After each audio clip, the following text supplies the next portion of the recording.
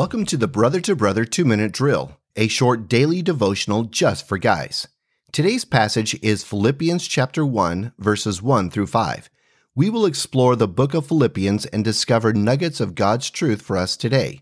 The question for today is, are you connecting with your brothers? Let's take a look at our scripture verses. Philippians 1, 1 through 5. Paul and Timothy, servants of Christ Jesus, to all the saints in Christ Jesus who are at Philippi, with the overseers and deacons, grace to you and peace from God our Father and the Lord Jesus Christ. I thank my God in all my remembrance of you, always in every prayer of mine, for you all making my prayer with joy, because of your partnership in the gospel from the first day until now. As we begin to explore the book of Philippians, the introduction gives us who this letter is from, Paul and Timothy, and who it is for, the Christians, pastors, and leaders of the church in Philippi. It is a warm greeting, and Paul expresses his remembrance and prayers for them are filled with joy, because they are partners in the gospel.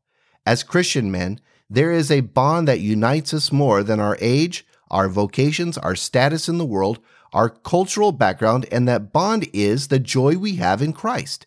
We are partners in the gospel like Paul says it, and we are brothers in the family of God. We are on the same team. We share a common mission and we support one another in the good fight.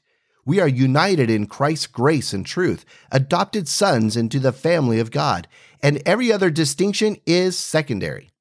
Brothers, it is good to have one another. It is good to get coffee or lunch with a Christian brother and connect and pray for one another. It is good to worship in church alongside your brothers in Christ, to serve together through work days at the church or in the community, and to participate or lead in various ministries. And it is good to get out and get active as brothers, like fishing or playing disc golf, hiking, riding motorcycles, whatever. The point is, we have a special relationship with brothers in Christ as we are partners in the gospel. Thank you for listening today. Tell a friend about this devotional and join me for tomorrow's 2-Minute Drill.